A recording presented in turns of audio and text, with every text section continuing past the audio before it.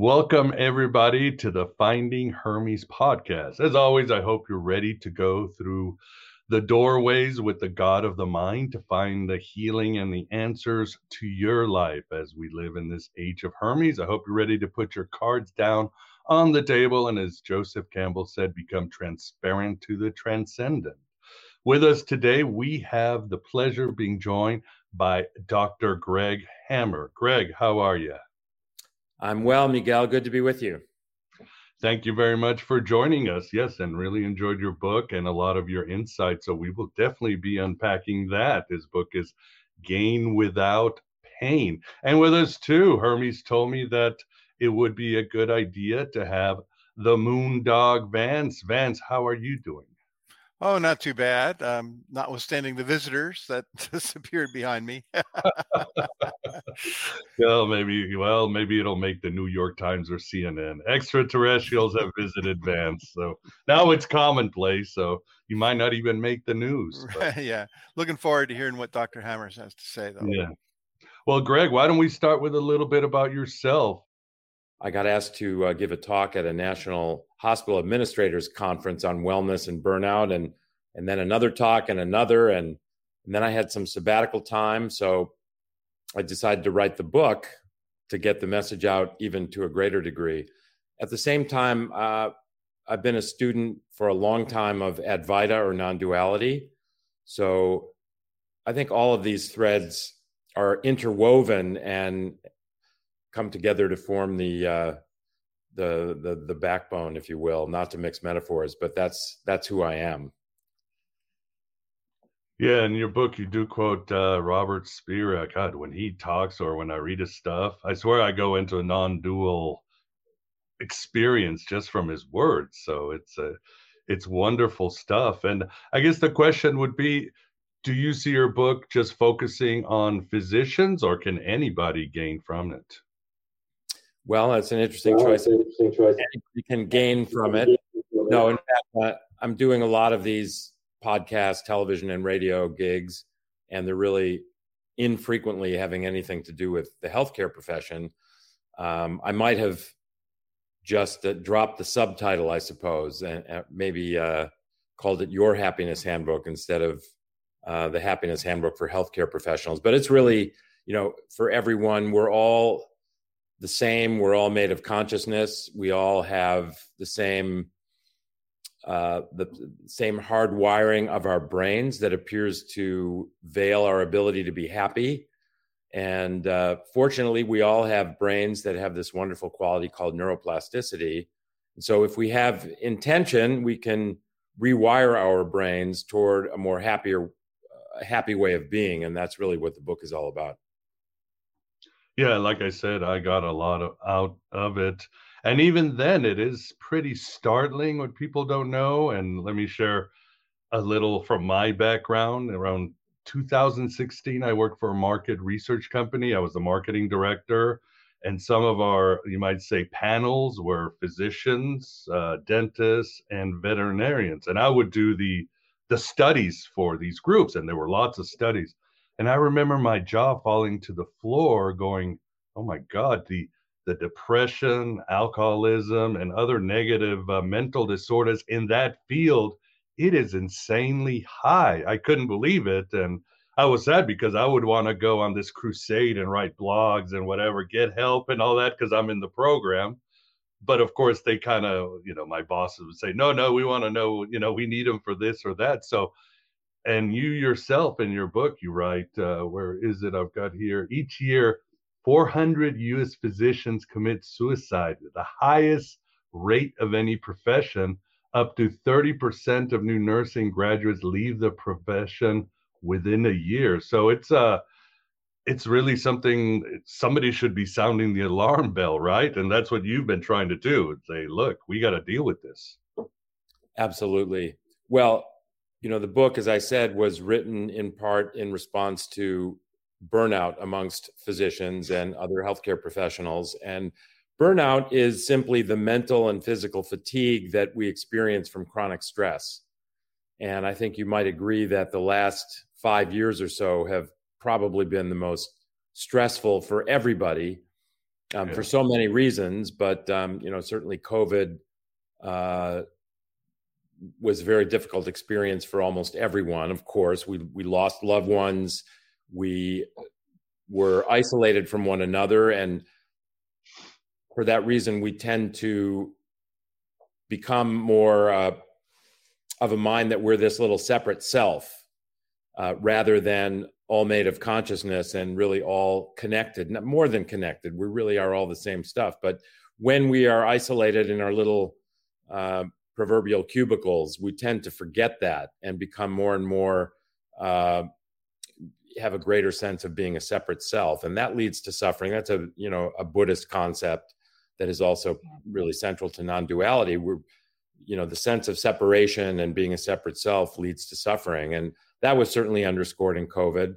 And then we have a lot of other very stressful things, and so healthcare profession is certainly high stress, given what's on the line. If we make a mistake, somebody might die, particularly in my areas of cardiac anesthesia and intensive care.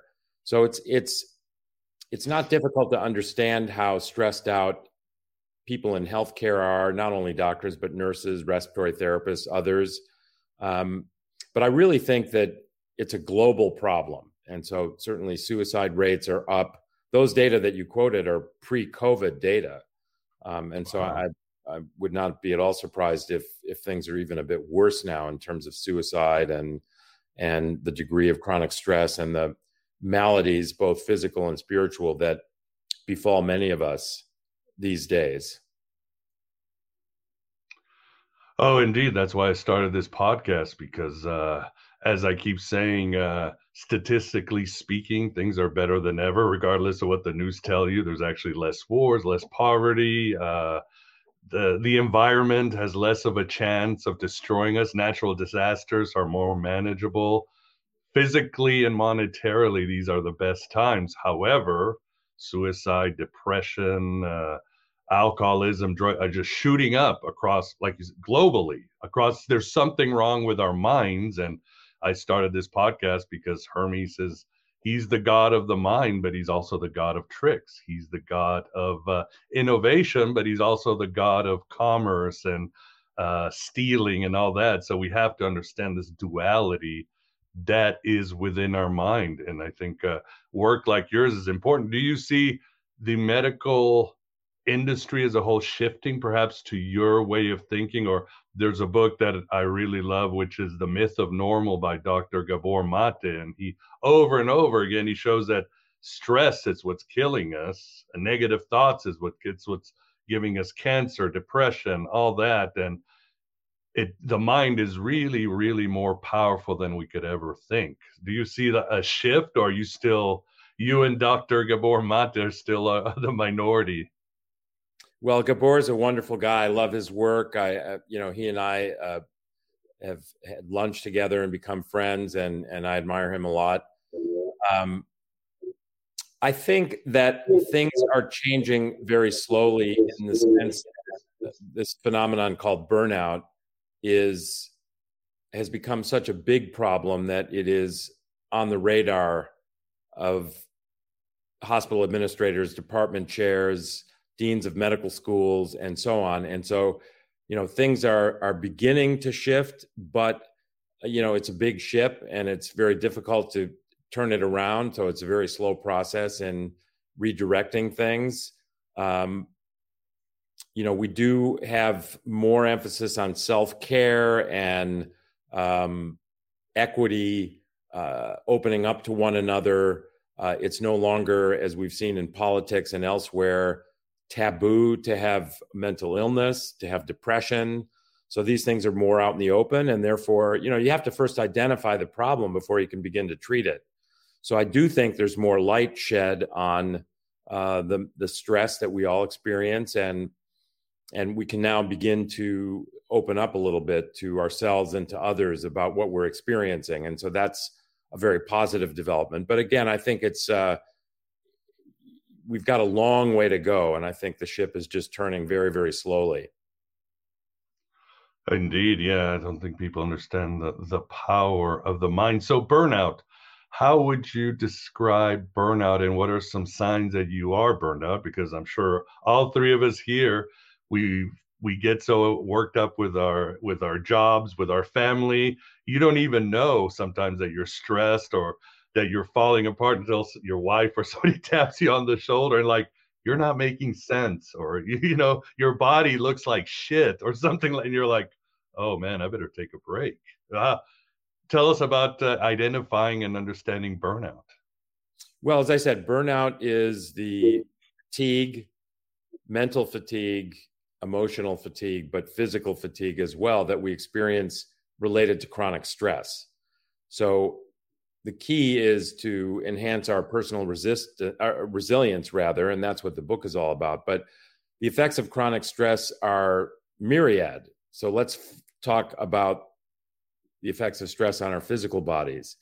So in the book, that first book, there's a chapter each on sleep, exercise, and nutrition. And I really think those are the three legs of the tripod that support our physical well-being. And if our physical well-being is diminished, then so is our mental and spiritual well-being, because our bodies become a distraction. They become out of whack. We begin to experience pain, fatigue, and then it becomes difficult to follow our spiritual practice, if you will. And so sleep, for example, when we're stressed, our sleep is diminished, both in quality and quantity. And then we become fatigued. And when we're fatigued, we tend to miss our exercise. We're too tired to get up and exercise. And also we tend to eat less healthy. So we tend to pick up sugary and fatty so-called comfort foods, which give us a temporary boost. And you could see how these three elements are so interrelated. And then this becomes a self-propagating, or what we call a positive feedback loop. Our sleep is degraded from stress. Our exercise regimen goes out the window. Our diets deteriorate. And this impairs our sleep. We know that when we're exercising, when we're eating well, our sleep is better. And so all these three things are degraded, and they tend to propel one another. And then we become kind of sloppy in our physical health, and overweight, sluggish, underslept. And this just perpetuates the cycle of chronic stress and our physical selves being out of whack. So that's one way we can easily identify how chronic stress has adverse effects on our bodies. And then the effects on our mental and spiritual health really follow. Yeah, good advice. Good advice. I mean, well, tell us about your gain idea or gain project or solution. Sure. Well, first of all, let me just say that on the sleep, exercise, and nutrition front, and we'll talk about the gain elements as I think really the fundamentals of mental and spiritual wellness.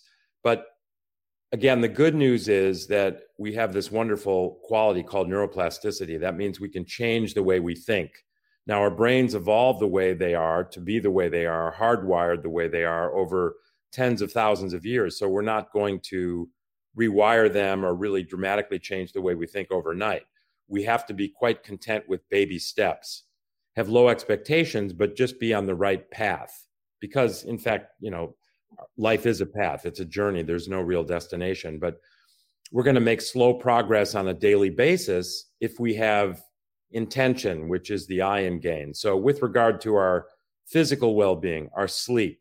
So if we have a plan, we can improve our sleep hygiene. What does that mean? That means a handful of things, really, that I think we all know, but we tend to push away.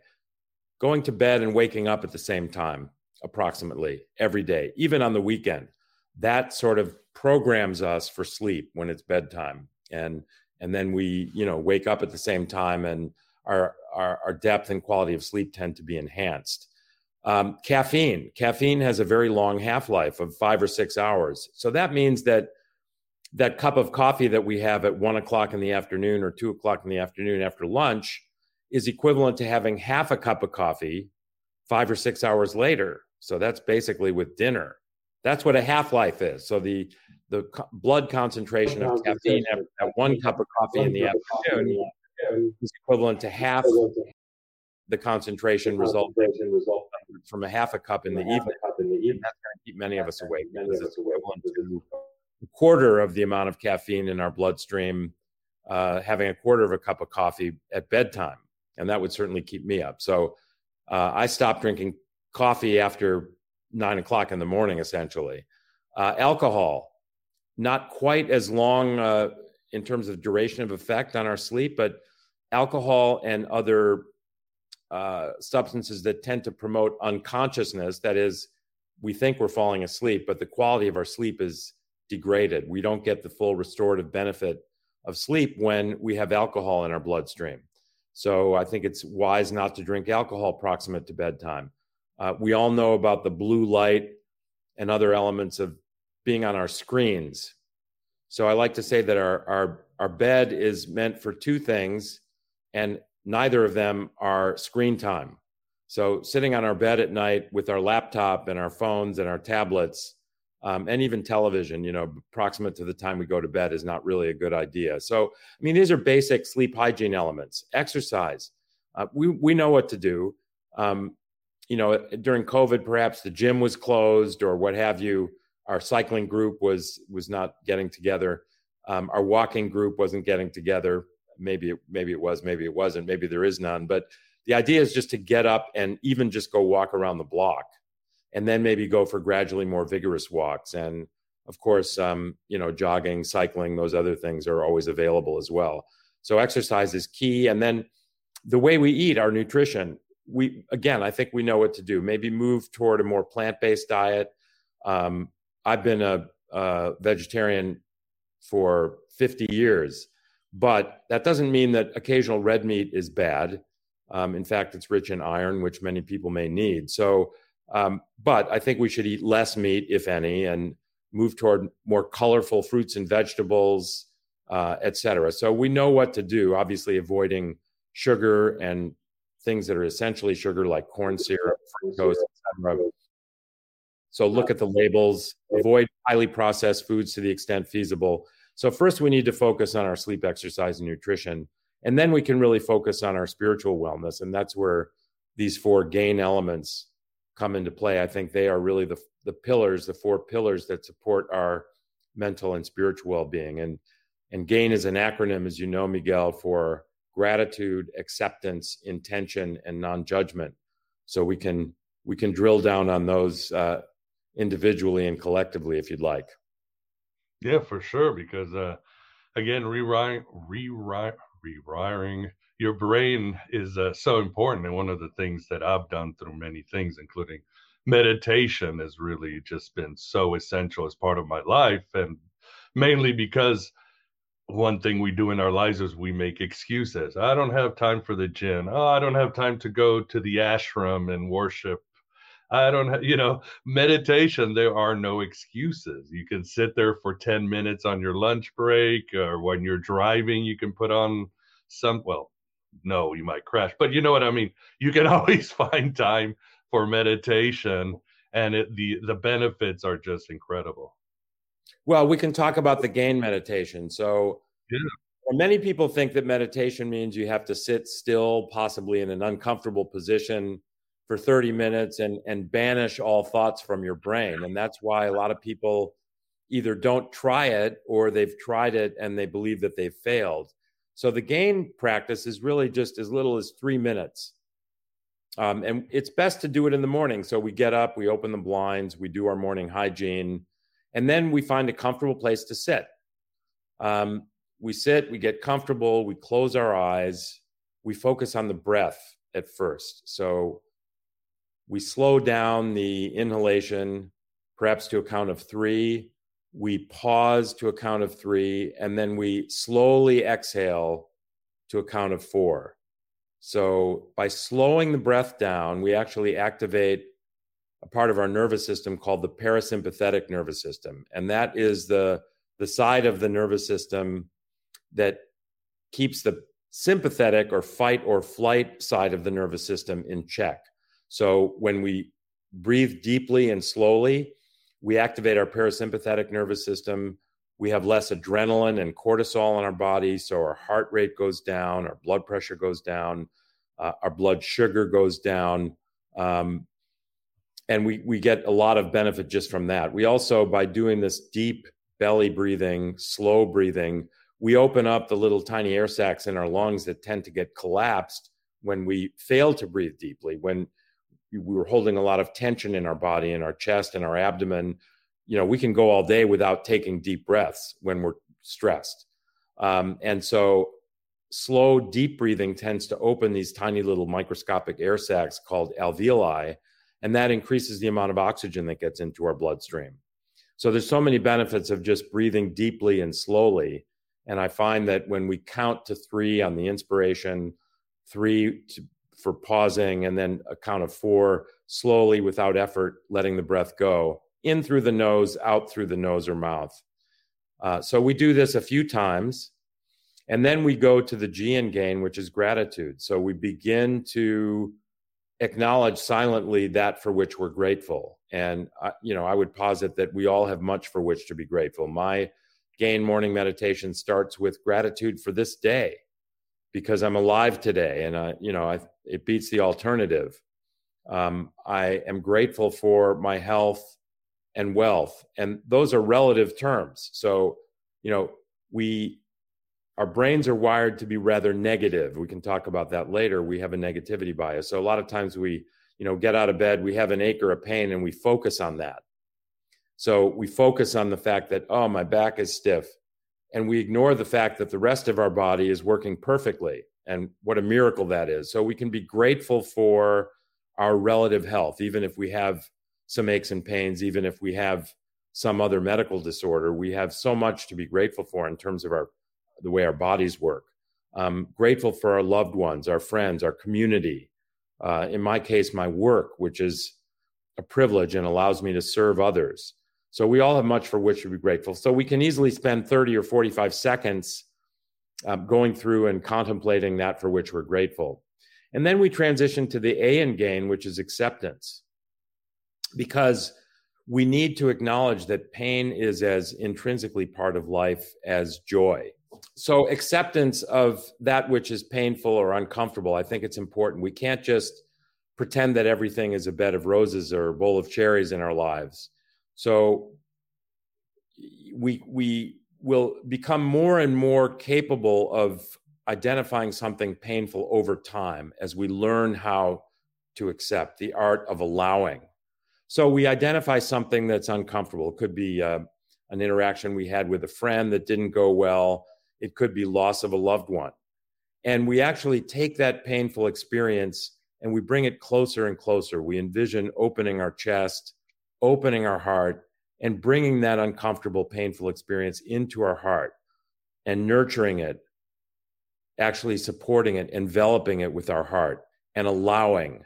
And we also link this to our breath. So again, we kind of go back to the breath also throughout this gain process. And by slowly, deeply breathing, we relax our muscles. This helps us accept. It helps us allow. The world does not comport with our wants and needs. So we need to learn how to accept and just allow what is to be.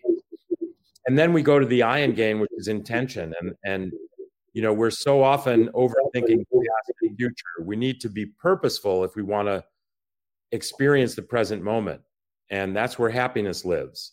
So we spend 30 or 45 seconds on our purpose, our intention of being present. So we may start with 15 seconds of acknowledging our bodily sensations, the pressure of the chair against our body, the tingling on our soles of our feet, the slightly sweet smell of the air that we're breathing, perhaps a sound of a distant airplane going by, a bird chirping outside. And so we focus on the present experience, even just our physical experience. And then we remind ourselves that our intention, our purpose is to be more positive, because again, we have this negativity bias. So we just focus for 15 or 20 seconds on, again, these elements are linked. We can focus on that for which we're grateful. That's our intention, is to be more grateful. And then we go to the N in gain, which is non-judgment. And our minds are constantly evaluating everything in our environment, and we tend to judge things. And again, because we're hardwired with this negativity bias, we tend to judge things in a negative way, and most harshly ourselves. We're our own harshest critics. There are a lot of good data, scientific studies to confirm that we are very hard on ourselves. A nice cognitive behavioral exercise is, next time we're really self-critical, imagine that we're talking to a good friend, and the good friend is experiencing what we're experiencing. And would we be critical of them? Would we be judging them negatively? No, we would be supporting them. So pretend we're talking to our best friend and drop the self-judgment. But we might spend 30 or 45 seconds picturing one of these beautiful NASA images of the Earth, apparently. And it's evident to us that the Earth is just a planet. The Earth is neither good nor bad. Things don't have to be good or bad. They just are. And this beautiful suspended image of the Earth, it's just a planet. It's not good or bad. It just is the planet that it is. And so it's only logical for me to think, I am just the person that I am. I am neither good nor bad. I am simply the person that I am. And then we can just repeat, I am, and go back to the breath, link this I amness with our slow, deep, intentional breath, and then just go purely back to the breath. Slowly in, pausing, slow exhalation. And then we slowly open our eyes and we're ready to go out in the world. And what happens is, when we do this 3 to 5 minute practice every morning, when we find that we're being ungrateful or judgmental, a little light bulb will go off and we'll recognize what we're doing, and we can smile and sort of drop the judgment or remember the gratitude. And we get a little hit of dopamine. And so instead of that negative experience judging that other driver who moved into our lane without using their turn signal, we actually get a little dopamine hit because we recognize, well, we might have done that as well. Let's not judge that person. We're all imperfect. And so it's a really magical process that we can recognize after days and weeks that we are, in fact, rewiring our brains for the better. Well, that's really nice. And thank you. Yeah, I'm definitely going to try probably gain this weekend. I have my own rituals these days. Tonglen meditation really helps. And as I always tell people, meditate. And I always also tell people, don't have expectations. Don't expect to see Buddha on the ninth heaven or a mystical experience, or let your body and your unconscious, if you are speaking to them and taking care of them, they're going to tell you where to go and you'll be fine. But no expectations. Absolutely. So, I agree with you so wholeheartedly. There's no such thing as failure. Okay. Every baby step you take in the right direction is a positive development. So, today you might have a really solid, beautiful meditation. Tomorrow you might be distracted and not be able to sit quietly for more than a minute or two. That's okay. Again, go back to the gain elements. Be grateful that you're able to sit at all. Be grateful that you're able to breathe at all, and drop the judgment, drop the self-judgment. If I was too distracted to sit quietly for 5 minutes today, so be it. Again, no expectations, as you said, Miguel, and let's drop the self-judgment, because really there's no benefit to judgment in general. When we judge things as good or bad, we're actually exercising our bias. We're superimposing this hue of our own thoughts and experiences, and we're failing to see the thing for what it is, exactly as it is. It doesn't have to be good or bad, and that applies to ourselves as well. Yeah, well said. I mean, like you, there are times I meditate and I could feel this beautiful healing flow of energy. There's times I meditate and some past memory will come back and just torment me for 20 minutes. But like you said, I see it as a win. This is supposed to happen, and everything, it will, again, my subconscious and my body will take care and reward me for. My ego might not like it, but that's fine. That's fine. And Vance, what about you? Do you even drink coffee, Vance? I don't even know that. No, You don't drink coffee? No, I dropped caffeine quite a while ago. I was drinking sodas and Dr. Peppers and so forth about 10 years ago, but gradually I dropped the sodas, dropped the coffee. So Oh, good for you. no Good for you. caffeine. What do you have questions? I know sometimes, I mean, I've always admired you because I know sometimes you tell me you're working 9, 10 hours straight, and I'll call you or message you, and you're always very calm, even if you're telling me the world is, things are going wrong over what you do, but you always seem to, oh, okay, yeah, I'll get it later. Yeah, How I do you take manage things. stress when you have questions for Greg? Well, yeah, I had an important one earlier. You mentioned about people getting trapped in their individual selves and not realizing that they were one with consciousness. Do you have any methods or techniques to help people try to transition between that isolated individual self and the cosmic consciousness, so to speak? Well, that's a great question, Vance. There's so many different approaches to that. I'm here in my home in Carmel, and my second home, for which I'm very grateful to have. I realize how blessed I am. I've got my little dog Joey with me. Joey's a rescue. I've had him only for a few months, but he loves to be in my lap, and when I've got my arm around him, I feel his little heart beating, the warmth of his little body, and I feel so connected to him. And this is just a baby step in the direction of the connectedness that we all share, not just with other humans, but with everything else, particularly all living things. And so, allow yourself to be connected to an animal, a dog, for example, even a cat. So I think that's one thing. Reach out to other people, recognize how important it is to have relationships, to be in community. And so when we're feeling isolated, take a break, reach out to a brother, a sister, a loved one. Pick up the phone and give them a call, or walk across the street and engage in a conversation with a neighbor when you're both putting your recycling out.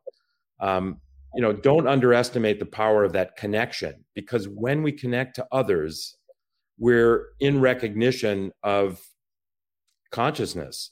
In fact, that feeling of separation begins to fade. And what we need to do is acknowledge that awareness with each of these interactions and move in that direction in our lives. So, I think that doing the gain meditation, it allows me to let go of this feeling of separation and isolation, right? Because even just starting with the breath, subconsciously, I know that we're all breathing. We're all the same. We're all taking the breath in. We're all pausing. We're all letting the breath out. All living things. So just, focusing on your breath, I think, is a way of feeling connectedness. And then gratitude, being grateful, do your gain meditation and include the gratitude for the loved ones in your life, the connections you have with other people, with your community, and focus on that. Allow that to kind of unfold. Acceptance, accept that we have these feelings of isolation. Accept the fact that all of our brains are hardwired to have a negativity bias. There's a lot of good science on this. We all focus on the negative and tend to forget the positive. I read that in a psychology journal that 20% of our thoughts are positive and 80% of our thoughts are negative. And that resonates with me. I believe that to be true. So when we do our gain meditation, accept the fact that we have this negativity bias.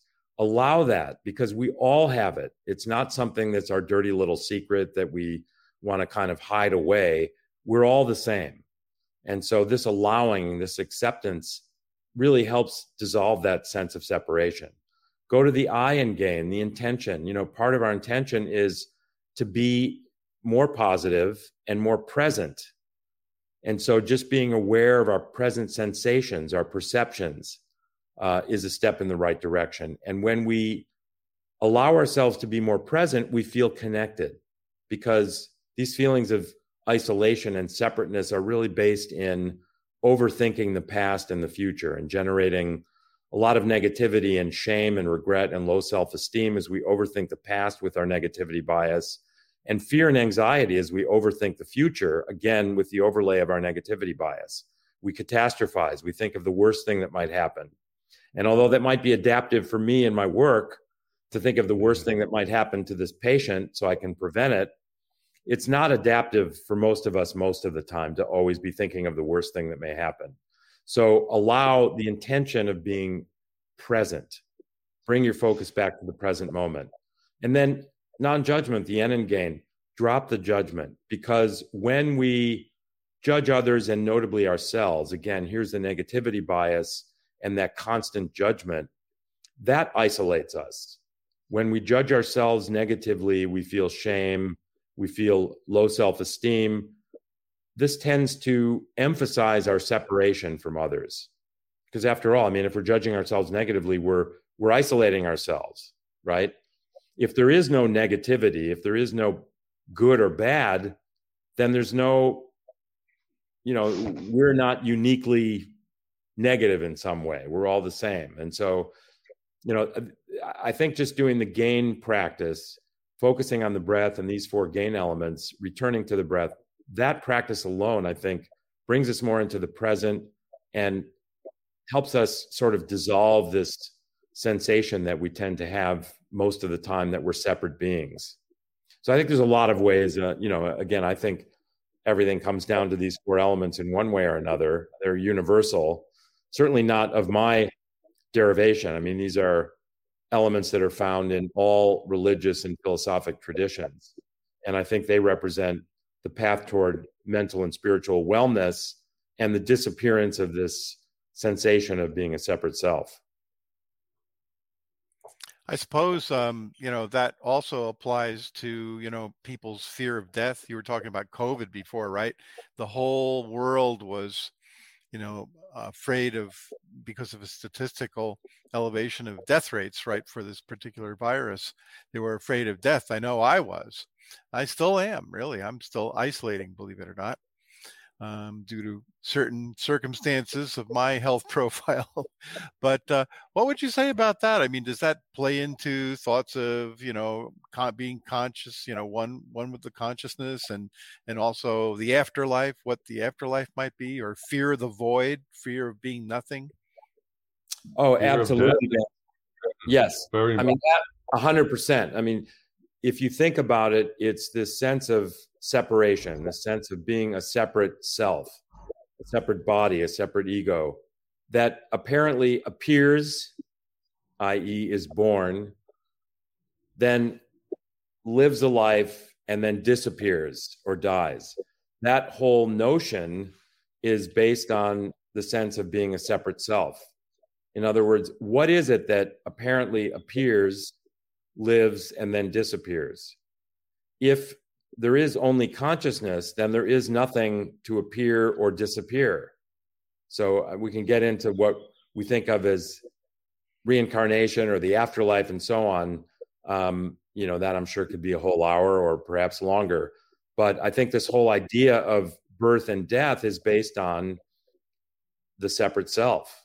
So I think there's, you can imagine, or not just imagine, but realize there's 2 ways of looking at the world. One is what might be called the materialist model. And the materialist model is based on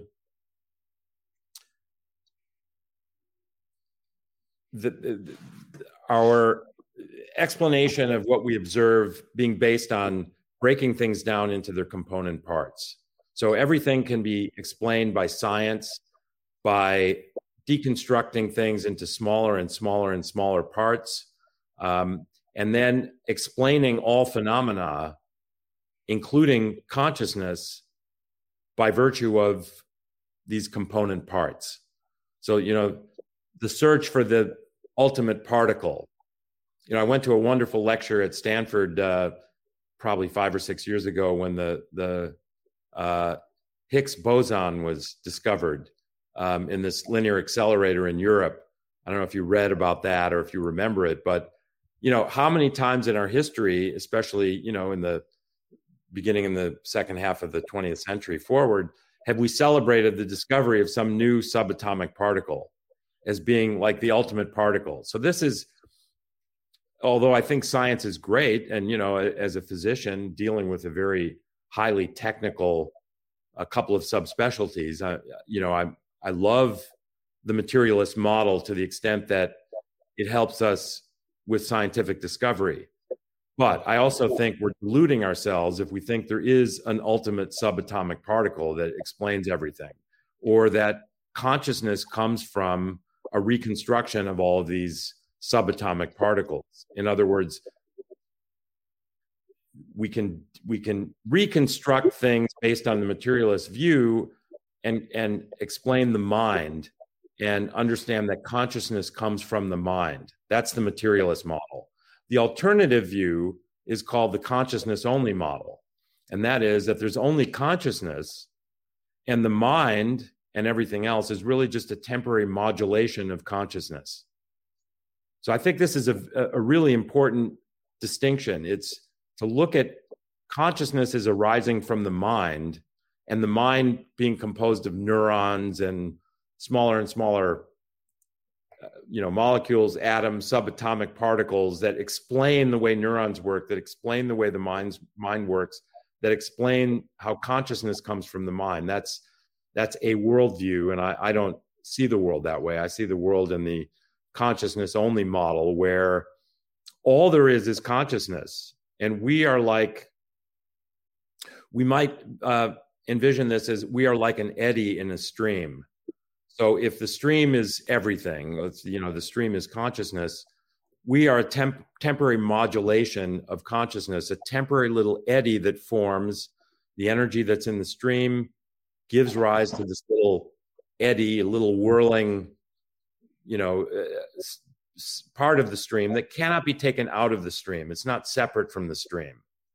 It really is just the stream, but that eddy apparently appears and then gives its energy back to the stream and seems to disappear. But really, it never appeared, it never disappeared. It was always just the stream.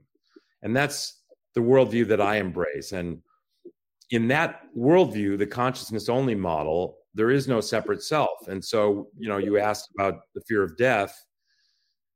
The fear of death really arises from this feeling of separation from the materialist model, where we were apparently born, live, and die. We appear, we disappear. And I think that this deserves some real inquiry, so that we can really get in touch with what is our true experience. And if we go to our experience, I think that the consciousness only model makes a lot more sense. Oh, I agree. The way I think of it is that you've heard of the eye in the pyramid, right? The Illuminati with the eye on top of the pyramid. Well, I say it's the other way around. The pyramid is in the eye, the eye being consciousness, and the pyramid being material. Yeah. No, that's beautiful. I love that. No, well said. The other question, and before that, negative bias. Why do we have that, Greg? Is it just an evolutionary thing? Because our brains haven't changed, and not too long ago, we would spend, 16 hours a day in a state of stress and negativity because saber-toothed tigers making fire. We kind of had to be under a lot of stress. Is that why, or what is negative bias? Well, again, we all have this negativity bias. And we all have a distraction with the past and future. We overthink the past and future. And when you combine those two things, as I said, you get a lot of fear and anxiety, and also low self-esteem, regret, shame, depression. Why are our brains wired that way? I don't, it's not my area of expertise, but I have my own thoughts. And you mentioned the saber-toothed tiger. I often actually mention that, like 50,000 years ago or 80,000 years ago, you can imagine early Homo sapiens in a cave with their family trying to keep the fire going and wary that there might be a saber-toothed tiger lurking outside the mouth of the cave. And so this wariness, this constant projection into the future with this negativity, what's the worst thing that could happen, may have been adaptive at that time. So that those individuals that were particularly wary may have prevented some disasters. In other words, if there was a saber-toothed tiger and they did keep the fire going, maybe they could have warded off that saber-toothed tiger with a burning, a stick or what have you, or simply avoiding catastrophe. And so the genes that code for this wariness, this negativity, this obsession with what's the worst thing that might happen, may have actually allowed them to have more offspring. And so those genes that code for those properties of brain function may have propagated in the population. And fast forward to 50 or 80,000 years later, here we are. Those brain functions are no longer adaptive most of the time. We're not, most of us, constantly being threatened by adversity in our environment, right? Most of us are in a pretty safe place, and it's no longer adaptive to have this negativity bias, to have this distraction with the future, and in many of us, the past as well. So happiness is in the present moment. If we think of all the times when we've been really happy, whether it's having an incredible orgasm with a partner that we love, we are present. In fact, there's a French term for that, which translates to the little death, le petit mort. And it's because we disappear in that moment. We're totally present, and we're not thinking per se. We're not thinking of anything negative or the past or the future. Or we're walking through a forest and we're appreciating the soft cushion of pine needles on the forest floor, and we're breathing that slightly oxygen-enriched air with that wonderful scent that we have in the forest. And we're looking up at the canopy of leaves above where the sunlight is filtering through magically. And we are not thinking about something we're ashamed that we said or did yesterday, or the list of things we need to do when we get home. We are right there in that moment, and we're blissed out. And so happiness lives in the present. So it is maladaptive to be overthinking the past and future. And by doing so, we spend too little time in the present moment. And again, the good news is that we are capable of rewiring our brains. We have this magical quality called neuroplasticity. So we need to first identify the problem. I think that's what we said in the beginning of the show. If you're going to fix something, you first need to identify what the problem is. You need to make a diagnosis before you can write the prescription for the appropriate treatment. So you need to identify the problem. And the problem is we have a negativity bias, and we're distracted by thoughts of the past and future, and we don't spend enough time enjoying the present moment, the only real experience that we ever have. So once we recognize that, we can develop the purposefulness or intention of rewiring our brains, baby steps, daily practice, back to the gain practice, in my case. And, the good news is that we can be happier. In your book, you also talk a lot about happiness, but you also mentioned eudaimonic happiness. That's a cool title, but what exactly is that, Greg? Well, you could say there's two kinds of happiness. There's what we call hedonic happiness. So hedonism, it gets kind of a bad rap, right? I mean, people have a negative connotation with the word hedonism, but hedonism or hedonic happiness is the fleeting elation that comes with, a vacation, like a walk on the beach, or a new car, or a child graduating from college, or, a good meal. So I'm saying that these are not bad things. I mean, it's important to enjoy those moments in life that represent what we might call hedonic happiness. I think hedonism connotes the excessive dwelling on these momentary fleeting happiness, and failing to recognize the other kind of happiness, which is eudaimonic happiness. And eudaimonic happiness is the enduring happiness that comes from serving others. It comes from growing and being in community and serving. So that's a type of happiness that doesn't just come and go. right? So when you're truly serving, when you live a life of serving, you find a sort of contentedness that endures. And so that's what eudaimonic happiness is. I think they're both important. I think we should savor and enjoy those wonderful moments in life, even though they're only bring very temporary happiness. But at the same time, I think we need to embrace the more enduring kind of happiness that comes from really losing the sense of separation, losing that sense of being a separate self that we enjoy through serving others, through being in community, and through growing.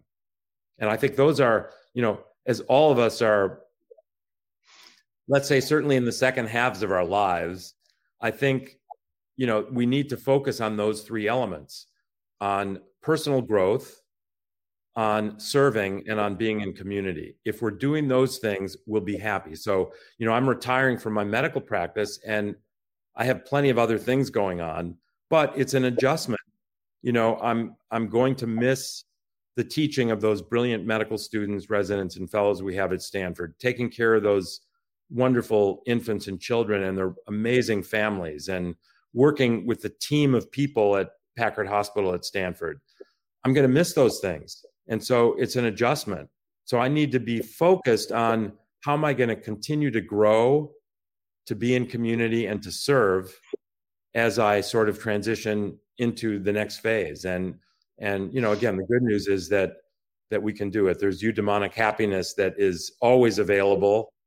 And, there's always wonderful things on which to focus. That's really well said. Yes, for the audience, Gain Without Pain not only talks about the scientific methods of how powerful our minds are and how they can heal. And of course, this is no longer woo-woo. Mention Gabor Mate, everything. This is all scientific, but also the power of altruism, about giving. What makes us human, fully human, is that we have empathy, that we help others, that we need each other. We don't have claws or feathers or like other animals. What makes us human is that we back each other up, the weak, the old, the strong, and we move forward. So it's very important, and I love it that you have it in that book, Greg. Well, as we get to the end, Vance, do you have any last questions? Yeah, I find that, when the negative thoughts come up, and I got plenty, especially in the morning and when I first wake up, when I'm not fully conscious, I've learned to catch myself and actually take a step back and hear them. I'm not sure how I did it, but I'm sure you're familiar with that technique. And do you have any suggestions for people on how to develop that?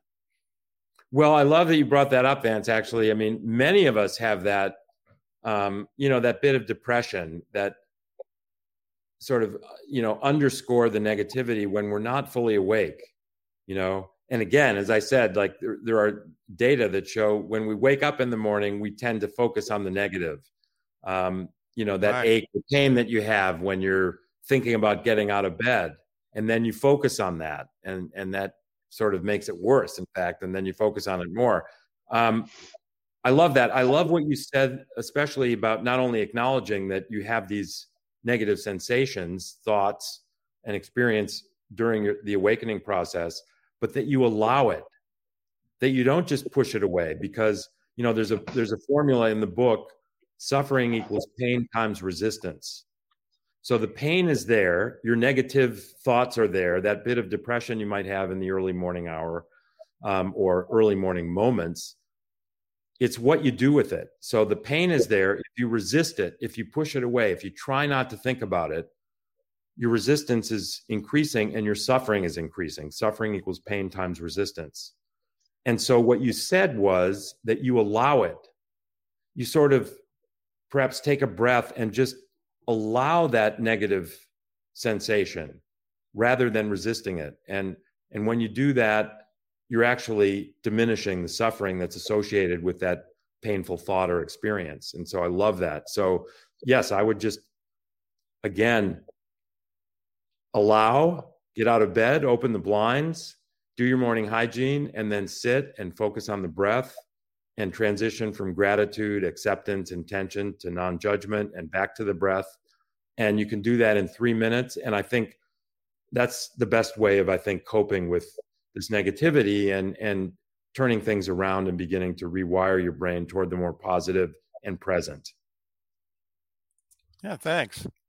Yeah, well said. It will make a world of a difference. That's part of my routine, but I'm going to adopt some of the gain techniques. I do it all, I meditate, gratitude, all that, but this will definitely help. So, Greg, I will have this, of course, on the show notes when this interview comes out on video and audio and all podcast providers, YouTube. But tell people where they should go to find out more about you and get your book.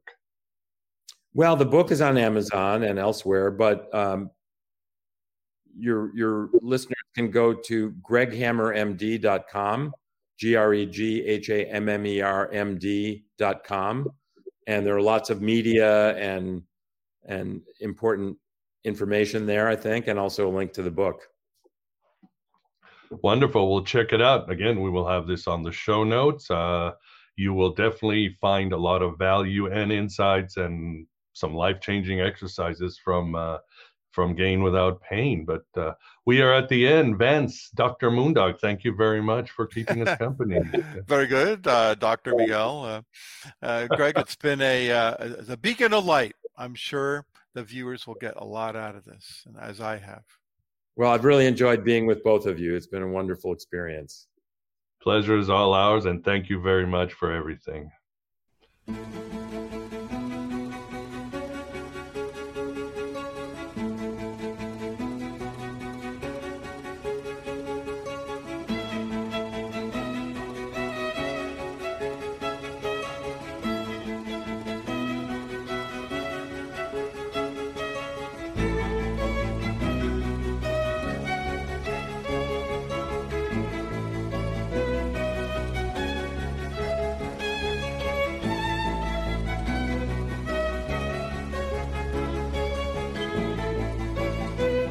At Parker, our purpose is simple. We want to make the world a better place by working more efficiently, by using more sustainable practices, by developing better technologies. We keep moving forward. With each new idea, innovation, and partnership, we're one step closer to fulfilling our purpose every single day. To find out more, visit parker.com/purpose. Parker, engineering your success.